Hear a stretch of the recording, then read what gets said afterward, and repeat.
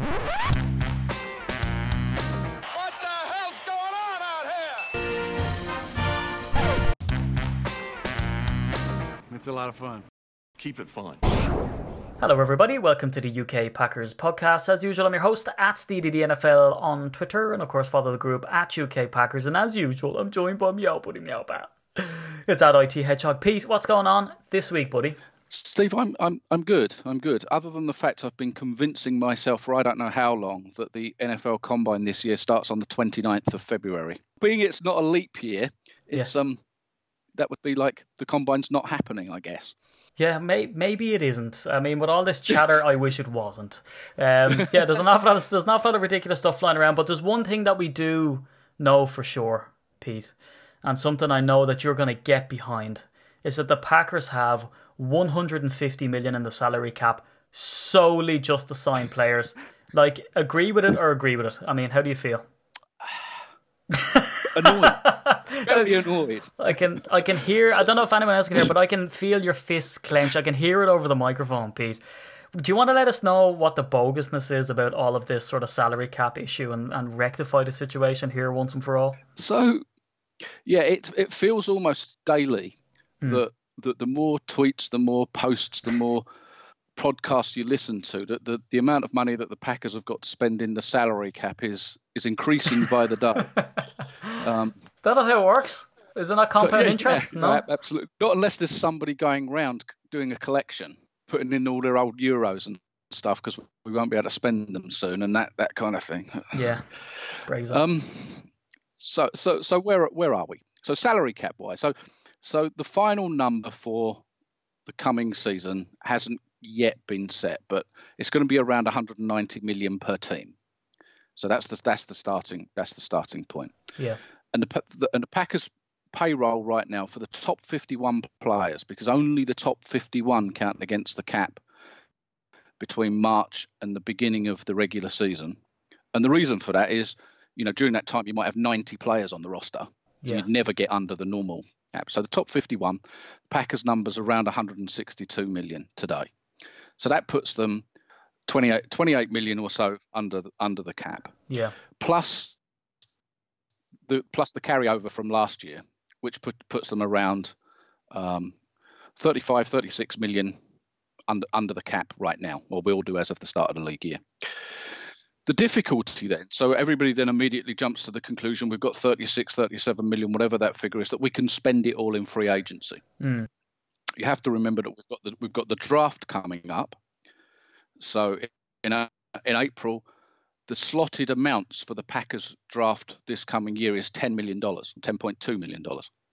So that's immediately 10 million that comes off of that cap number, because you've got to spend that money. Now, there's a little bit of a rebate on that, because when you put those 10 players into the top 51, you're probably taking out the bottom 10 at 500,000 each. So you've got a net 5 million coming off the cap, roughly speaking. And then you've got to account for things like the practice squad come September is more than $1 million a year. And then you've got to think about all the injured players that you get during the season, because you've got to pay their replacements. And knowing the Packers, we know how many injured players we seem to get. So the real number, I think, is a lot closer to about 27 million than 37 or 40 or 44 or whatever. So if we're reading other numbers elsewhere, I think they're painting a false picture of the Packers' position. Yeah, which is the frustration amongst fans, as you raised on the pre-prod, right, where what tends to happen is that the numbers floated out there, and then people do get despaired by the fact that we didn't sign people, because they're like, oh, but look at all the space we have, and you're like, oh, or look at all the cap space, look at all the money we have, and you're like, oh, well, we don't have that type of money. Which is why when people tout names then, Pete, like Antonio Brown. Now, I did see a mock draft. Now, again, I tried to stay away from mock drafts, and I'm a big proponent of maybe just go to your Twitter app, go to Twitter, go to settings, delete, right? Just delete your Twitter, delete your Facebook, maybe throw your computer out the window, and then buy new items and re-sign up after the draft happens and read who we got after. Because it's all well and good, and like we discussed the needs, and that's where we're going to go into, because this podcast is effectively a combine and draft primer. So we're going to go into sort of our needs and the names that are bouncing around and sort of hopefully shed light. Well, hopefully you'll shed light because you're an absolute expert on it, as to what's going on. But there's enough of these crazy mock drafts, and some of them have us trading a first round pick for Antonio Brown, and then taking some guy, and then they try to get really inventive and pick someone that at a need that we don't even have. And then they're going to get a running back, and you're like, and they try to tell us that that's who we're going to go for in first round if we don't have to trade away both first round picks, which again is absolutely ludicrous. So where do you stand on trades like that? Do you think the Packers realistically could make a trade for Antonio Brown or safety at Earl Thomas, or is it an absolute foregone conclusion by his reposting of stuff saying that he's going to Dallas that he is effectively off the table for everybody else? So I think that and so the Antonio Brown thing is really interesting, and we like to think that we don't have or we don't want guys that will be potentially trouble in the locker room, but I think if we're honest with ourselves, every team has those guys, right? And we don't know to what extent they exist, but what tends to happen is that you don't hear about it until after the guy's been released, and then you just the Josh Sitton situation from 4 or 5 years ago was exactly that. He was cut on the final cut down day, total shock to everybody, and then it turns out, well, yeah, but he was a bit dodgy in the locker room after he didn't get his contract and everything else. So you never really know what's going on there. If you took Antonio Brown's on the field play, the last 6 years that he's had, I think, is the best 6 year span for any receiver in the history of the league. So it's very difficult to say that the guy can't deliver or wouldn't deliver. I think it comes down to, if there is a character question, do you want to introduce another potential problem in the locker room? And I just don't think we know, really. And Gutekunst has spent the last year or so kind of trying to get rid of some of those guys, the Demarius Randall and people like that. So whether he would take a step and say, actually, you know what, sometimes there may be guys that you might not necessarily like as an individual, and I don't know when it comes to Antonio Brown. For all I know, other than what I've seen posted on Twitter, he might be the nicest guy in the world, but sometimes they may not want to introduce such a character into the locker room, or they may say, actually, you know what, we'll just bite the bullet and the guy can deliver on the field. Would I give up a first round pick for him? No, not at this stage in his career. And also, you're inheriting what's not a vast contract. I think his cap number's around the 12 million mark this coming year, and it's pretty consistent for the 3 years of his coming contract. So it's not a vast contract, but you're still having to pay him what in fact is in excess of what you're paying Devontae Adams. And does that then start to raise an issue with Adams? At what point does he then say, well, actually, you know what, I'm the number one receiver on this team. However nice a guy he is, and he really is, at some point his agent's going to be in his ear saying, well, you know what, if they're going to pay him 12, they should be paying us 15. And you start to create those kinds of issues. So not only are you creating a potential salary issue, but you're also giving up a draft pick to do it as well. Yeah, so there's a kind of double whammy in that. Well, I tell you what, Pete. Like I'm a big proponent of, if the talent is there, you can probably manage relationships if you're a manager relationship, but relationship manager. But what I will say is that it's patently not going to work with Antonio Brown, and I'll put it out there. And I know the Packers are not going to go for it, because me and Brian Gutekunst are tight. Me and Mark Murphy talk a lot. No, none of that type of thing. But I think it's like what you raised. They've been trying to get toxicity, word of the podcast, out of the locker room for some time now. They're trying to clean up the locker room and to create a winning culture. Now, Antonio Brown undoubtedly has that winning mentality, so you can't fault him for that. He certainly has a contract that is palatable. Second word of the podcast, you can't sort of knock him for those reasons. But what I will say is what's particularly alarming about this player is, and I'm not going to get down into loyalty. This isn't Love Island. But what I will say about him is that the trouble that they allegedly had with him in Pittsburgh was that Juju Smith-Schuster, which is fun to say and fun to see him play, is that he was... It's easy for you to say. I know, right? But yeah, we'll just call him JJ. So JJ was doing well in Pittsburgh, and apparently Antonio Brown's beef is that they announced that he was the MVP, the offensive MVP in Pittsburgh, so he deliberately didn't show up for practice, and he had a bit of beef at practice, allegedly throwing a ball at Ben Roethlisberger, which sounds horrendous, but you have to bear in mind it is the NFL and they do that all the time. So, you know, if he's throwing a strop because he's not the number one diva here, the number one man on the block, well, then it's going to be a problem because Devontae Adams is the de facto number one. And yes, I understand that you could have basically two number one wideouts. But if you have someone who's going to throw a tantrum because someone else has voted MVP and that he has to be the superstar, it's definitely not something that they want to introduce in Green Bay.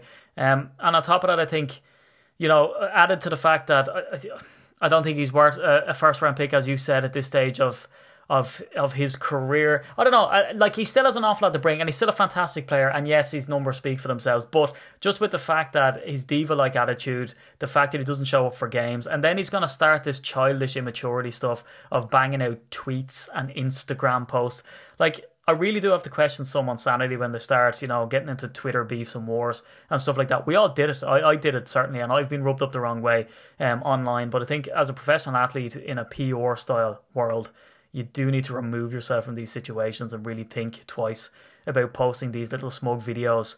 Didn't he do it with Jesus Christ, what was his name? James Harrison. So he was on doing a video with him, and you know, it was like, oh, big interview coming later. And it's like, all right, lads, you're not 12. Give me a break. But Pete, before we lose the run of ourselves, we missed out on a very, very important thing to head off the podcast. And that was the Packers limerick. So anyway, this is the part where I become a kind of a dancing leprechaun and whip out an Irish limerick. Pete, did you try a limerick this week, or are you just going to leave it to the man who lives on the Isle of Saints and Scholars to whip out some of these Irishism? I don't have one this week, Steve, I'm afraid. I kind of I thought I would just stop while I was ahead, as it were. It's very difficult to beat the excellence of my first week's limerick. I know.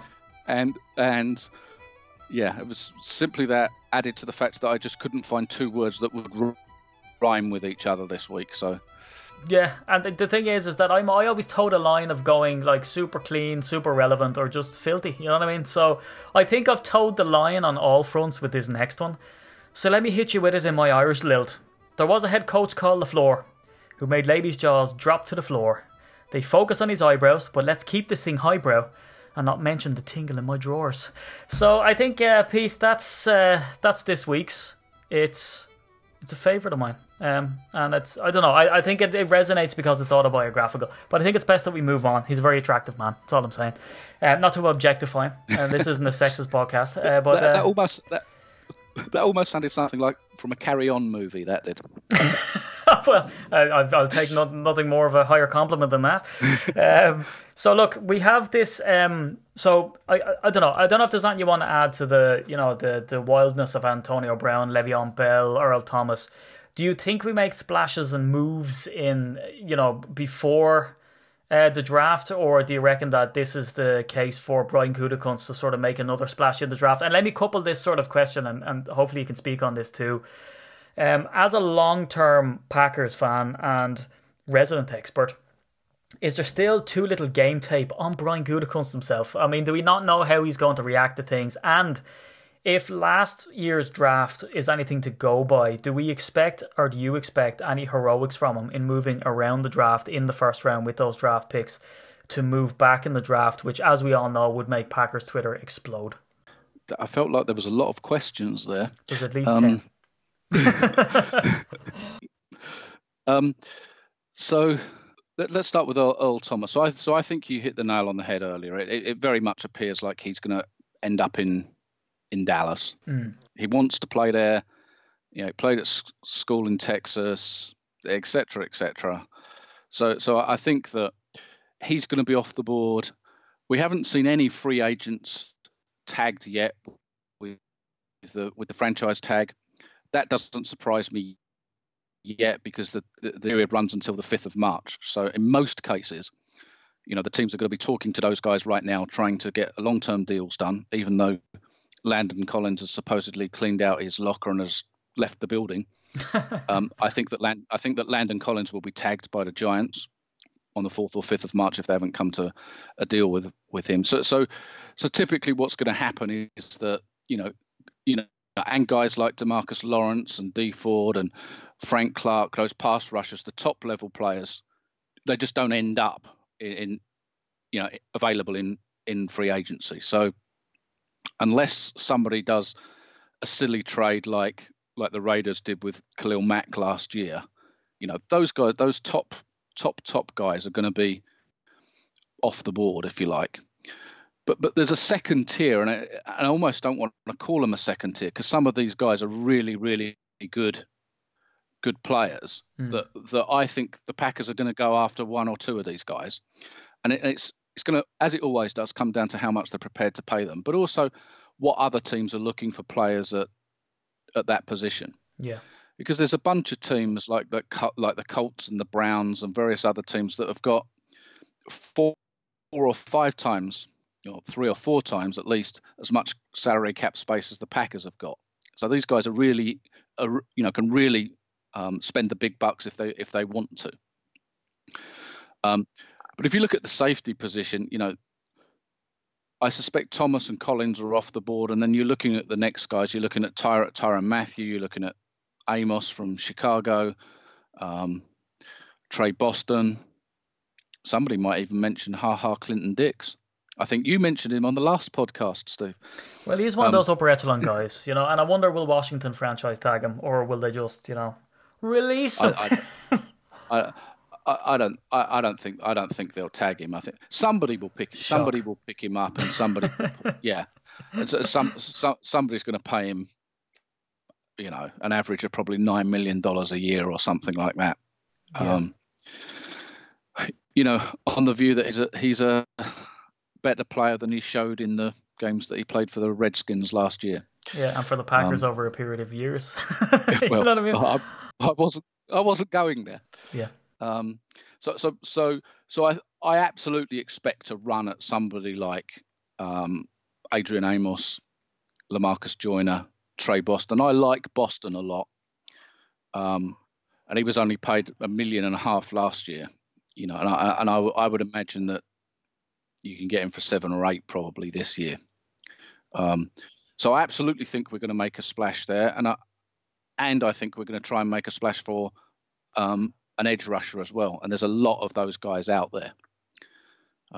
So once we get past the guys that I've mentioned, I think will be tagged, like Lawrence and Clark and Clowney and Ford. Anthony Barr would be an interesting one from the Vikings. Very interesting. Would he get along in the locker room? Would they have to keep him away from Rodgers? Number 12 might feel, yeah, I don't know, but he's a good player. Yeah. And he's probably available in the $10 million a year mark, which sounds like a lot, but in the current market for pass rushers, when Lawrence is probably going to get 20 or 21 million a year, it's not that bad. And there, if you like, is your replacement for Clay Matthews. Yeah. Assuming Clay doesn't come back. So, as a generalization, I absolutely think that the Packers are going to make a splash for 1 or 2 guys, and I expect them to go first after safeties and pass rushers. One of each, hopefully, would be fantastic, and that would absolutely obviously help the position when we get to the draft at the end of April, because then you're going into the draft almost able to pick whatever position you really wanted to, rather than picking necessarily for immediate need. Yeah, but do you know what's a mind meld, Pete, really for me is that I preferred when Ted Thompson was there, because then you knew we're not in the conversation for any, and then you're kind of, where your head was at. I think Brian Gutekunst is playing that sort of card of, his usual phrases, well, we're in for everybody. And do you know what? I thought that was going to be a really good thing, but it's really unsettling now because we literally feel that we're in for anybody. It's just and that's the worry, isn't it? Yeah. You're in for everybody, but you come second in the race for everybody. Yeah. So you get your expectations raised only to be dashed, But yeah, so I think that's where we are with free agency. I think there was a question in there about Brian himself. Yeah. Study the game tape on Mr. Gutekunst here. I mean, do we have any inclination as to the type of players or if he's going to move around? So I think that he's already, as of last year's draft and free agency, I think he's already shown himself to be more aggressive than Ted was. Yeah. Or certainly more aggressive than Ted was in his later years. Yeah. That may be an early thing, whereas after a period of time after the job, he may get less aggressive. But I think he's going to stay aggressive in the free agent market, and I think he's going to be prepared to move around in the draft. So I keep looking at the draft, thinking after the first 4 or 5 players, there's probably a group of 10 to 15 players where there's not a lot between them. Yeah. And I keep thinking that he's going to get to the Packers pick at 12, and you know what? Probably got 4 or 5 players that they could easily take at 12, and it just makes me feel like they may trade down from 12 to 16, 17, pick up an extra probably second or third round pick for doing that. So not dissimilar to what happened last year. And I very much see the draft panning out that way. Unless there's one guy that guy's there, I've got to take him. I think there's 4 or 5 of those guys. I think I could still get one of those 4 or 5 at 16 or 17 rather than at 12. Yeah, it's very interesting. There's an awful lot of value, and I think the thing is, if we get ourselves into a position in a couple of years where the roster is looking pretty tip top, I think that's more of the case where, and it's kind of counterintuitive too, because you'd expect that, there's names thrown out there like Jachai Polite, Montez Sweat, and Brian Burns. There's some very talented tight ends. We've so many needs, is that I don't think there'd be too many qualms from people that they drop down, because with, again, as usual, the run on the quarterbacks, and then, although there does seem an awful lot of edge rushers are in demand as well. The top of them obviously being Nick Bosa, who's tipped to go number 1 consensus, apart from the draft board hipsters out there who want to put him at like 4th for some reason.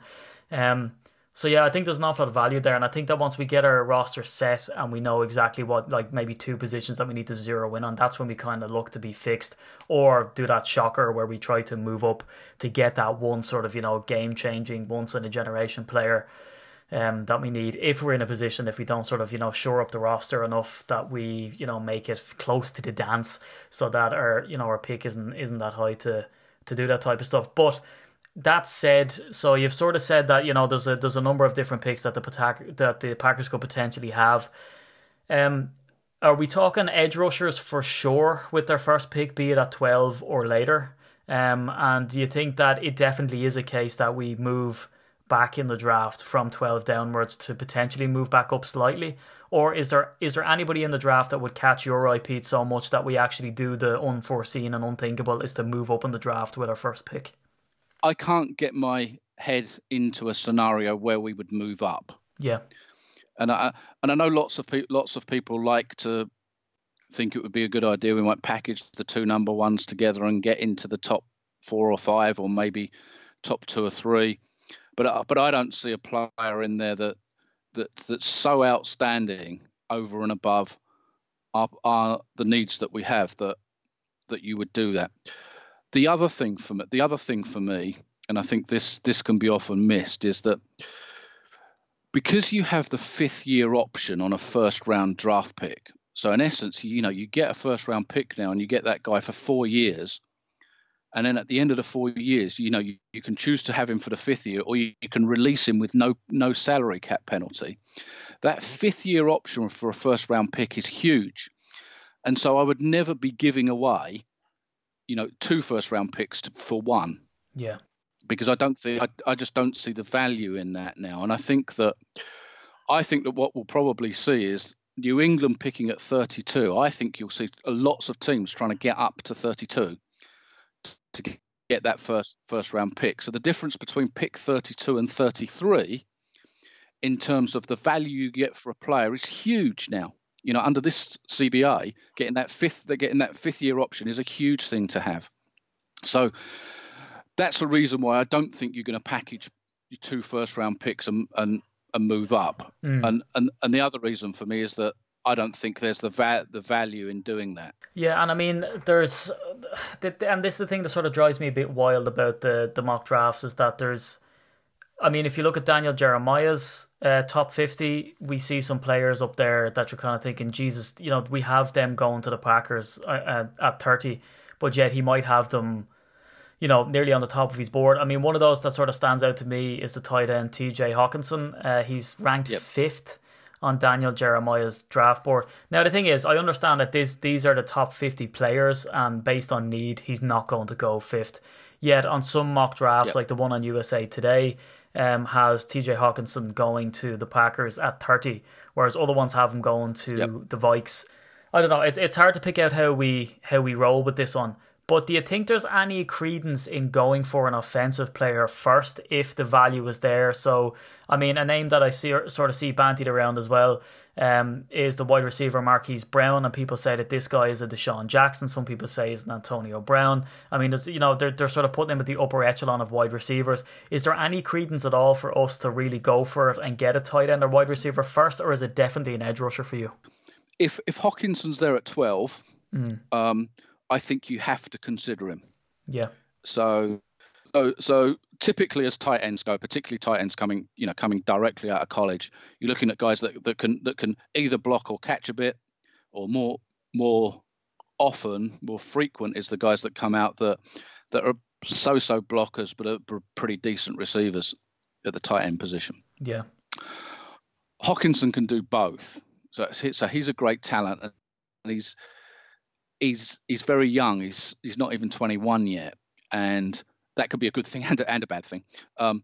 But he is a great talent. Now, the difficulty with him is, and I think you kind of touched on it when you described those other mock drafts. What starts to happen is almost the hysteria around a particular player starts to breed more hysteria around that player, and suddenly everybody's on the bandwagon about how great a player is, and it's difficult to know how much of that. So you mentioned the mock draft or the big board that had got him up at number 5. That sounds way too high to me, but he's somewhere in my view in the mark in terms of where he sits amongst players this year. So I think if he's available at 12. Then I would seriously consider it.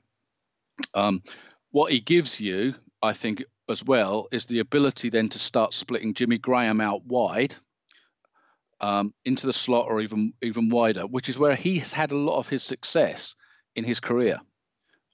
So Graham's never going to be an inline blocker, never has been, but actually by drafting TJ, I think you're now also helping the wideout situation as well. Yeah, I mean, it certainly does allow the wide receivers to sort of gain more experience and take the heat off them. Well, the one thing that sort of stands out to me about TJ Hawkinson is the fact that one thing that the Packers have struggled in doing recently is beating man coverage, and he's allegedly sort of a press man expert to be able to beat that coverage, and just with his measurables alone, he's meant to be pretty dynamic. Now, can I put it to you this way then? I mean, if he's available, do you think this is the sort of generalized draft strategy? Is that if he's available, we go for him? If not, well, then we do hit the edge and then aim for Noah Fant if he's available. Do you think that there's very similar sort of players between Fant and himself?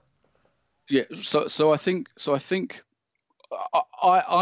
general strategy is if Hawk's there at 12, but also some of the pass rushers that we'll get onto, like Ja'Kai Polite and Brian Burns, Montez Sweat, possibly even the likes of Cleveland Ferrell. If those guys are still there at 12 and Hock's still there, I think you're in that trading down situation.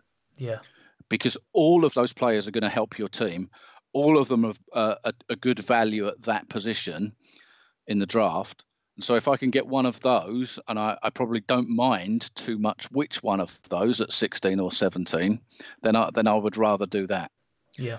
But having said all that, if I walked away at 12 with Hockenson, I would be over the moon. So, I can see a case for both.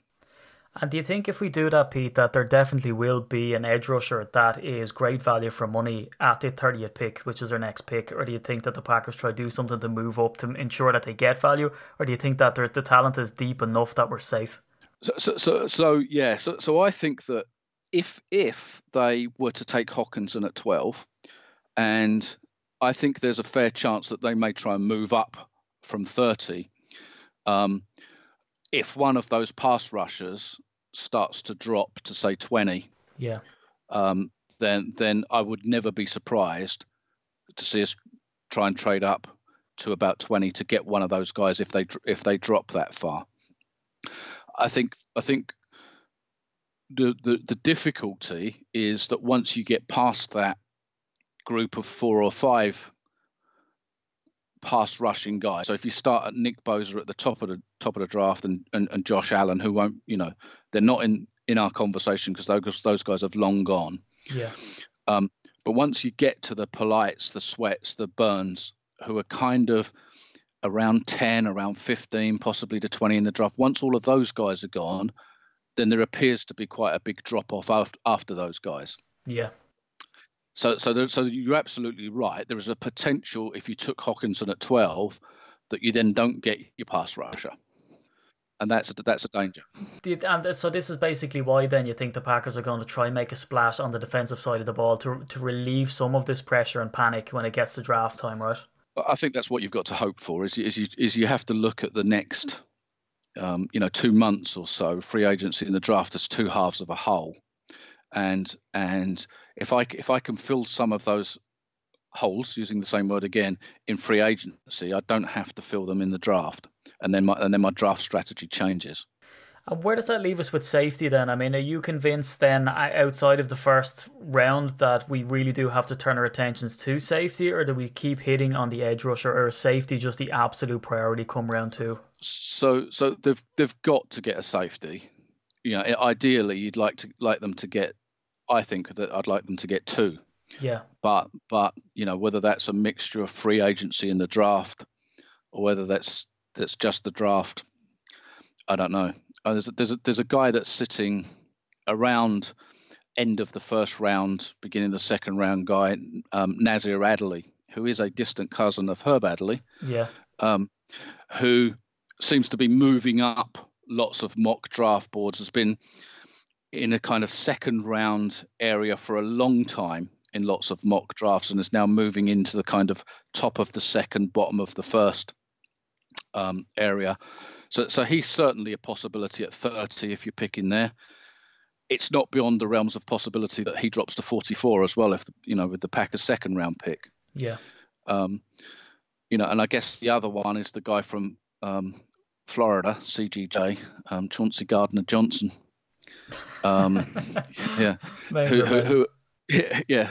Who again is probably a second round pick, so is likely to be there around 44 with a Packers pick there. So I think there's options for them to get at least one safety in the draft. And Gardner Johnson, CGJ, I call him because I can't pronounce that too often. He's one of those guys that.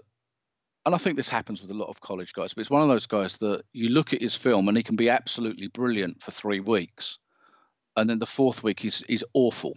Yeah. And I don't know whether that's a young guy, still in college, still learning the game. He's only a junior, so hasn't played 4 years in college before coming out for the draft. So I think there's probably a bit of that in it. But in terms of athletic ability and in terms of 3 weeks out of 4, looks like a really good player. Yeah, and do you know what? Like, I love the sound of Adderley solely because imagine having the Adderley back in the back of a Packers jersey. I mean, how amazing. Um, yeah, So I mean, he'll have to have number 26, won't he? I know, yeah. So well, we're just gonna have to move and shake to make that happen. So outside of edge rusher, tight end, and safety, we obviously have to hit the O line as well. With all of the injury concerns and Brian Balaga not being able to stay healthy and all the rest. So, do you think that there is enough value there for us to address edge rusher, tight end, safety, and then hit the O line, or do we make a splash then early for an O lineman if he's there? So I think that at some point, we have to be looking at the replacement for Brian Balaga, and I don't know whether that's this year or next year. I guess in an ideal world, you're going to draft the guy, develop him for a year, and then have him sit there. If we chose to go down the O-line route at about 30 or possibly 44, great right tackle prospect, Dalton Reisner out of Kansas State. Yeah. Good run blocker. It's definitely in that region of late first round, early second round type pick. Good value at that position. And absolutely is a guy that, you look at, he could be your right tackle for the next 8 to 10 years. Yeah. There's also a possibility with somebody like Reisner that he could come in, play guard for a year or two, and then move to right tackle. So I like him at kind of the low first round, early second round spot. So that's not out of the realms of possibility. I have seen some mock drafts that talked about Jonah Williams of Alabama dropping down to the Packers pick at 12. I don't see any way in the world that he drops out of the first 6 or 7 picks. Yeah. If he dropped down to 12, then you're just throwing another conundrum, another player into the conundrum, because you probably, in an ideal world, you wouldn't want to be picking an offensive tackle at 12. But he's a real talent that you think, can I turn him away? Yeah. Or does he just add fuel to the fire that says, actually, no, there's another player that makes me think I can drop down 5 steps and still get one of those really good players? Yeah, because certainly according to Daniel Jeremiah, he's very high on him. He says that he's the possibility of becoming a Pro Bowl guard very early, and that he projects him that he's going to be a guard when he hits the NFL, although he's played at left tackle. But again, left tackle, I mean, Jesus, what a key place to have experience in, and certainly a sort of a great tool to have on the offensive line for sure. But as you say, whether he drops, who knows? He's ranked 15th overall as a player, not as an O lineman, just in general. Now, can we say, sort of rest assured and say safely that there's no wide receiver or running back talent that we need to add early, and that it'll be the usual late round draft picks that we might try to add some competition? So at wide receiver, Andy Davis has very, very kindly picked out a guy at wide receiver that he likes a lot, Deebo Samuel, from South Carolina.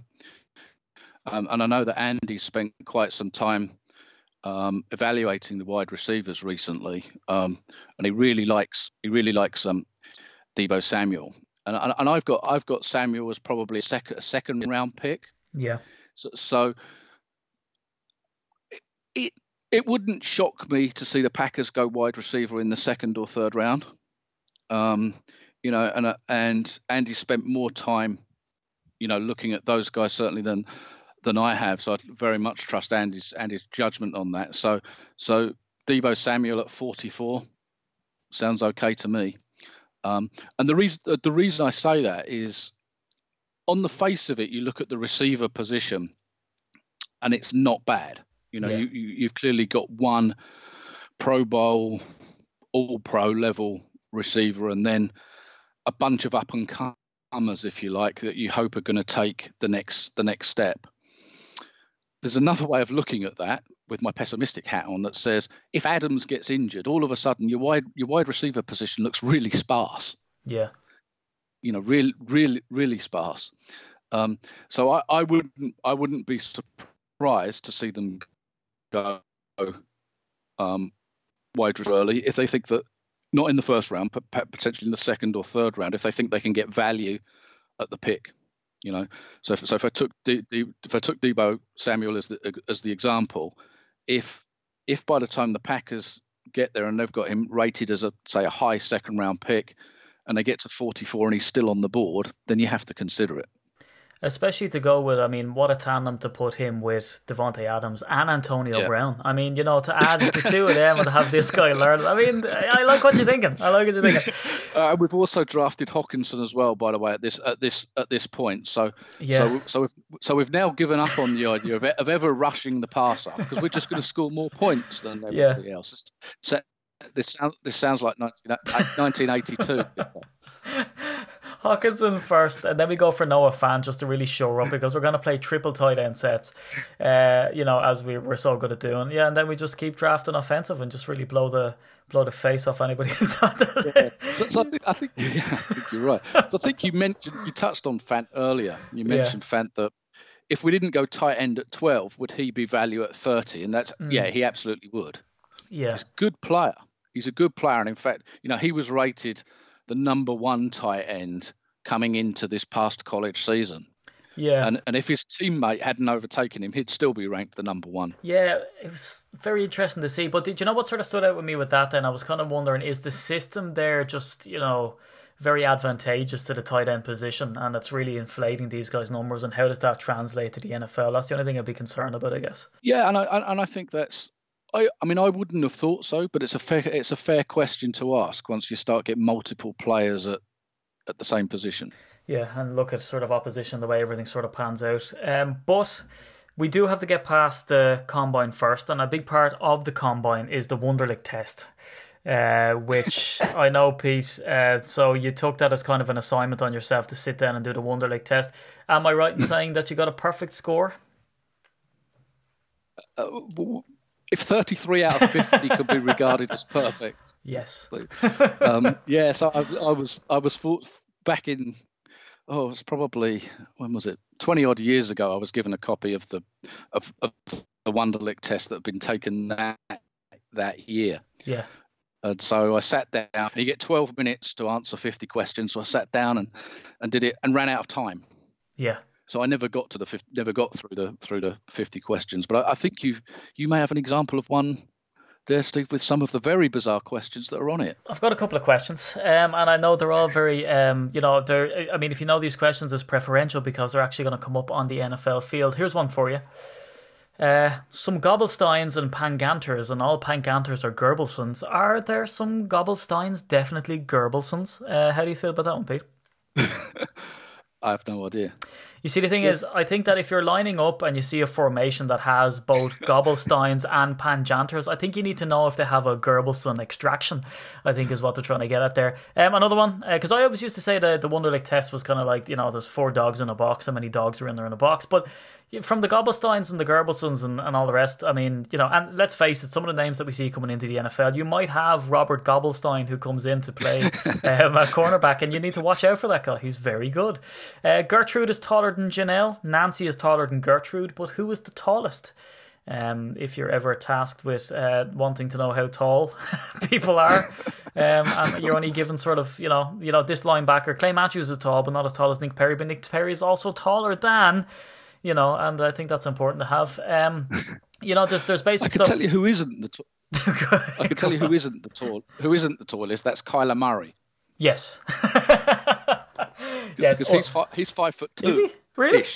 Ish. You're close to it, right? You're starting to give me hope here. About 5'8". Yeah, and I have we've people. There's some hipster out there who has him going first overall, with Nick Bosa going second to the Arizona Cardinals. So go figure. Talk about adding insult to injury. But come here, I'm going to give you some. I'm going to throw out some names, and you're going to come back and tell me where you think that they sat in the Wonderlic test. Right. So all of these players, I can confirm, got 40 or lower in the test. Right. Brandon Weeden. Where do you think he sat on the Wonderlic test, Pete? 29. 27. You're good. You were almost as good at the Wonderlic test as you are at predicting what people got on the Wonderlic test. Matt Stafford, who we were supposed to call Matthew for the Detroit Lions, what do you think he got, Pete? 16. 38. Oh, no. Yeah, you're undermining this guy. Now the thing is we all know the drama that we spoke about on the vintage moment, which we're going to get to now in a second, between Aaron Rodgers and Alex Smith, all came down solely to their Wonderlic test scores. Can you give me what Alex Smith achieved in that test?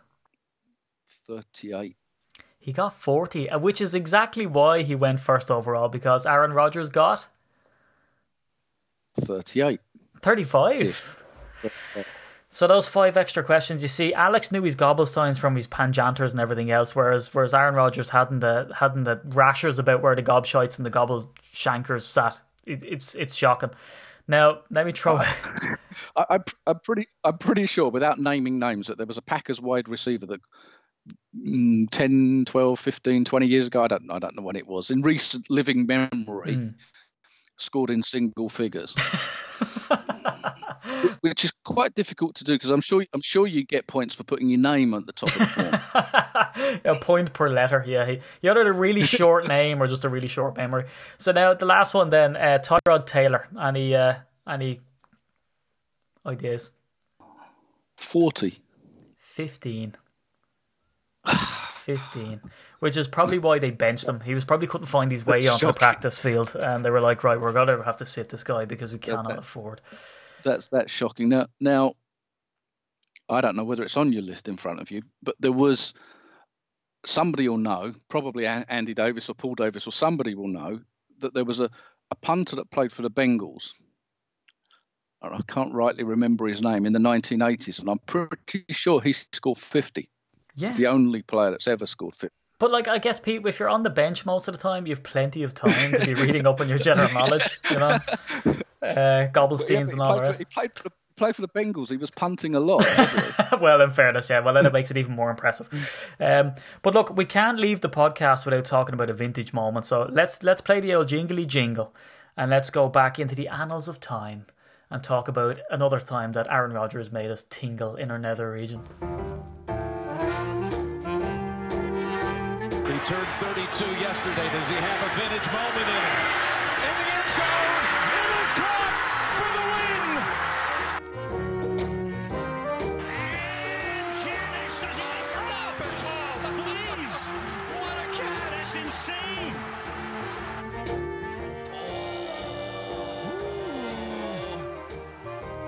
Rodgers does this better than anybody. End zone, Cobb, touchdown! Unbelievable! Right, there it is, with the inappropriate lead-in.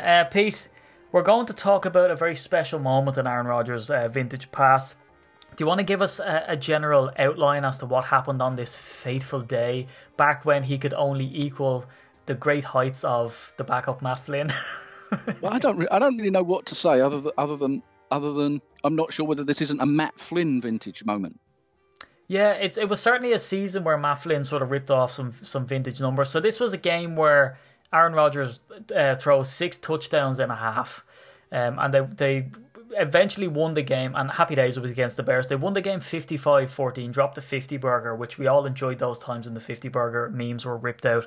But they went up a 42-0 halftime lead at Lambeau Field.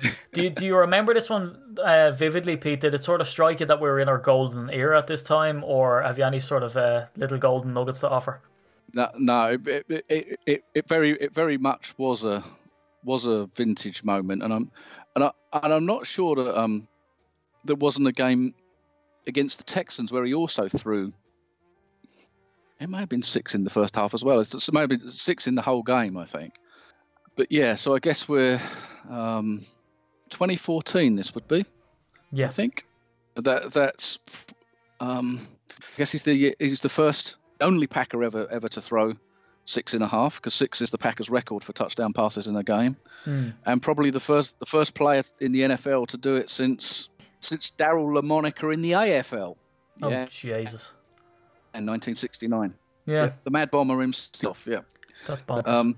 But yeah, putting 55 points on the Bears is always a good thing. Of course, all of us were screaming for the Packers to score one more touchdown in that game, to get to 62 and beat the 61 points that the Bears put on the Packers in 1980. Yeah. which would have been very nice. But you're absolutely right. We're right in the peak of Rodgers's very, very peak part of his career between, if you like, 2009-10 to 2014-15 or so. Yeah, I mean, that season certainly felt to me, Pete, it was just kind of like that was the smug part of my fandom, I have to admit, where, you know, we could seemingly put up points. I mean, when you're scoring, when Brandon Bostic is catching the ball in a good way, I mean, you know, you're doing well. Because Jordy Nelson had 2 touchdowns, Brandon Bostic had 1, Andrew Corliss, you know, we saw his potential kind of leak away.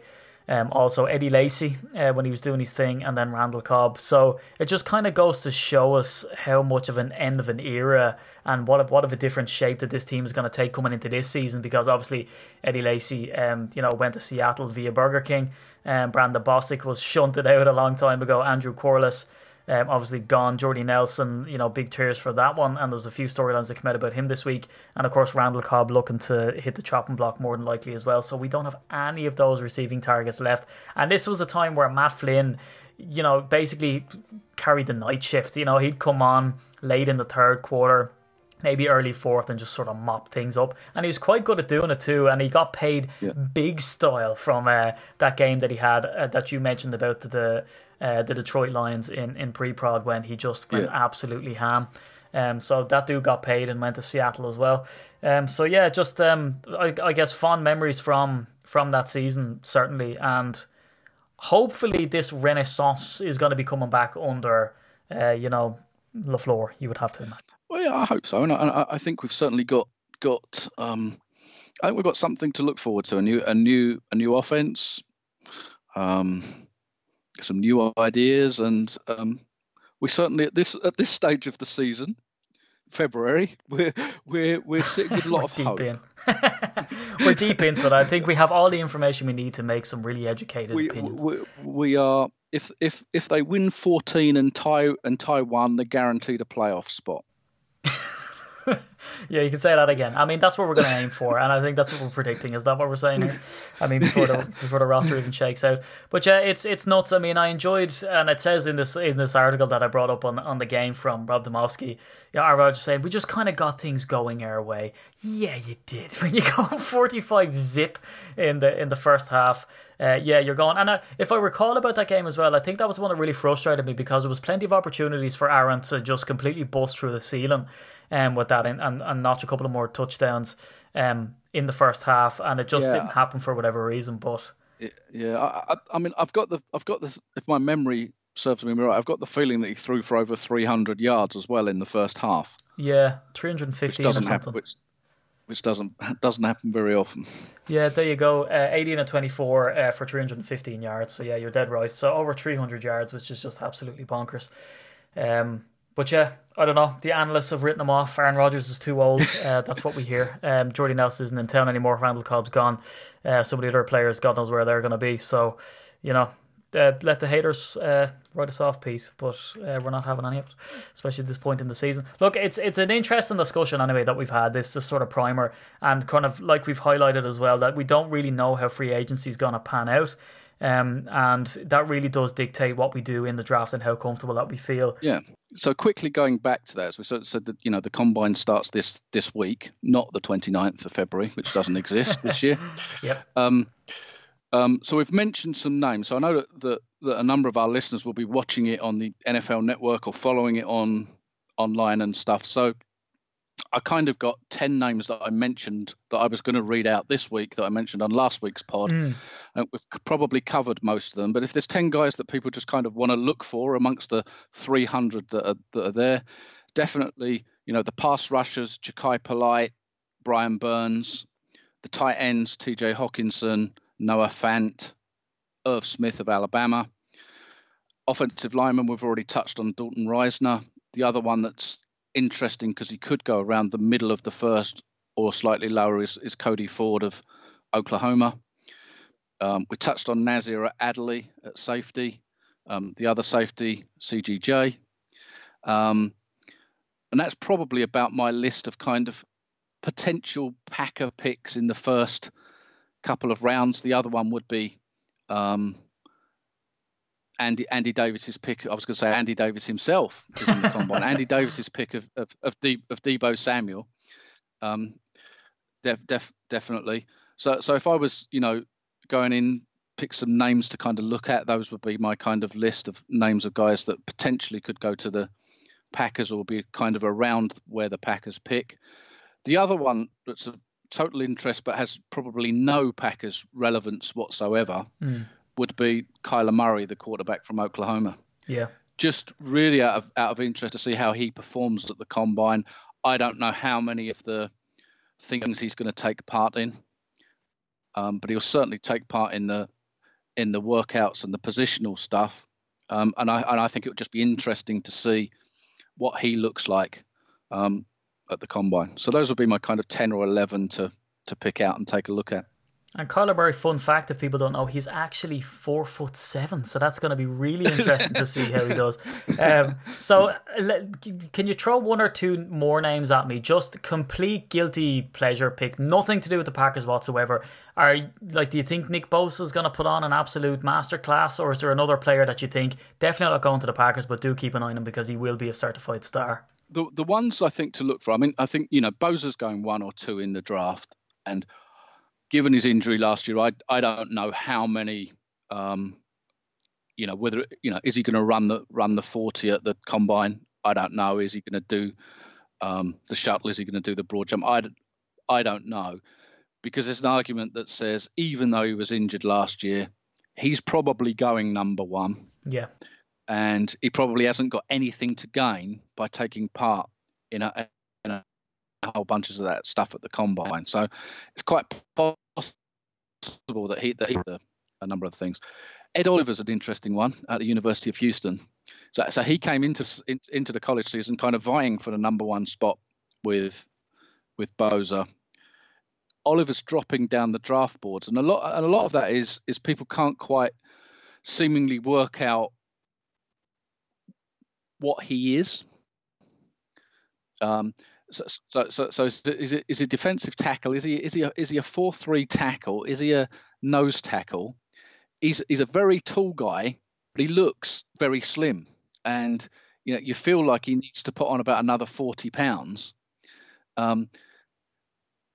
He makes some outstanding plays, but for lots of games, you feel like he's there, but. So it'd be kind of interesting to see what happens with Ed Oliver. We haven't touched on corners. There aren't that many corners. I mean, lots of the experts are talking about this being one of the worst years for cornerbacks coming out. There's a couple that probably potentially first round. The interesting one probably is Greedy Williams out of LSU. Can I just say this is the best draft for weird names of cornerbacks? Greedy Williams, come on. That's not his real first name, of course. Yeah, but is Rock Ya-Sin? I mean, is he? Rock Ya-Sin. Are we trying to hit all of the 7 sins with these? We've got Greedy, we've got, Rock Ya-Sin. I mean, what else do we have? Do we have Gluttonous McWilliams? I mean, what are we talking about here? No, I think he was one of the questions in the Wonderlic test. Oh God. So Greedy Williams is an interesting one. So it's so redshirt sophomore. So it's only basically two playing years in college. Yeah. It's one of those guys that some people have got him ranked really high. In the top 5 or top 10. Others don't even see him as a first rounder. So he's one of those guys that's completely dividing opinion. So yeah, I think there's an awful lot of names that we have there to watch, and certainly we will see people's stock rise and fall because of these combines and how well that they answered interview questions and how well and how fast they can run in a straight line, because we all know how advantageous running in straight lines can be when it comes to having to run routes that aren't in straight lines. So, and what size your hands are and how high you can jump and stuff. So, yeah, it'll be interesting. Yeah. I mean, you'll be surprised, particularly when they start measuring arm length. Yeah, you'll be surprised how important NFL scouts see that when they're looking at the difference between a player playing guard and tackle. Yeah, it's amazing, isn't it? But I reckon we wrap her up. I usually do the sort of housekeeping at the start of the podcast. At the very end, NFL Europe shop. The link is on the website. Click it, get 10% off. Don't forget about that. Also, thanks to all the people that signed up to Patreon. Again, I don't really bang on about it a whole lot, but if you want to donate, the podcast is free. If you want to donate, happy days. Helps us keep the lights on, I guess. But what I will say is it's kind of like a 6 month, pay by month for a t-shirt, because after 6 months you get effectively all of your money back, because we give you a free UK Packers t-shirt with shipping worldwide to anywhere with your money. And if you decide to donate after that fact, well, then we thank you. That's patreon.com/UK Packers. And we're nearly there with the first couple of people who signed up for that scheme, so they'll be getting their t-shirts in about 2 months. So a big shout out and a big thanks to those lads. And then on top of that, make sure you follow ukpackers.co.uk for all of the coverage from @IT Hedgehog. It's always fantastic, and hopefully Andy Davies will be on there soon as well, of course, and me rambling Irishman myself. But follow the Facebook group @UK Packers, at Instagram @UK Packers. You can see the trend. Twitter, believe it or not, it's not UK Packers. And also myself @CDDNFL, and of course @IT_Hedgehog for all your Packers needs. And from myself, Steve, and from Pete, it's goodbye for this week. Goodbye.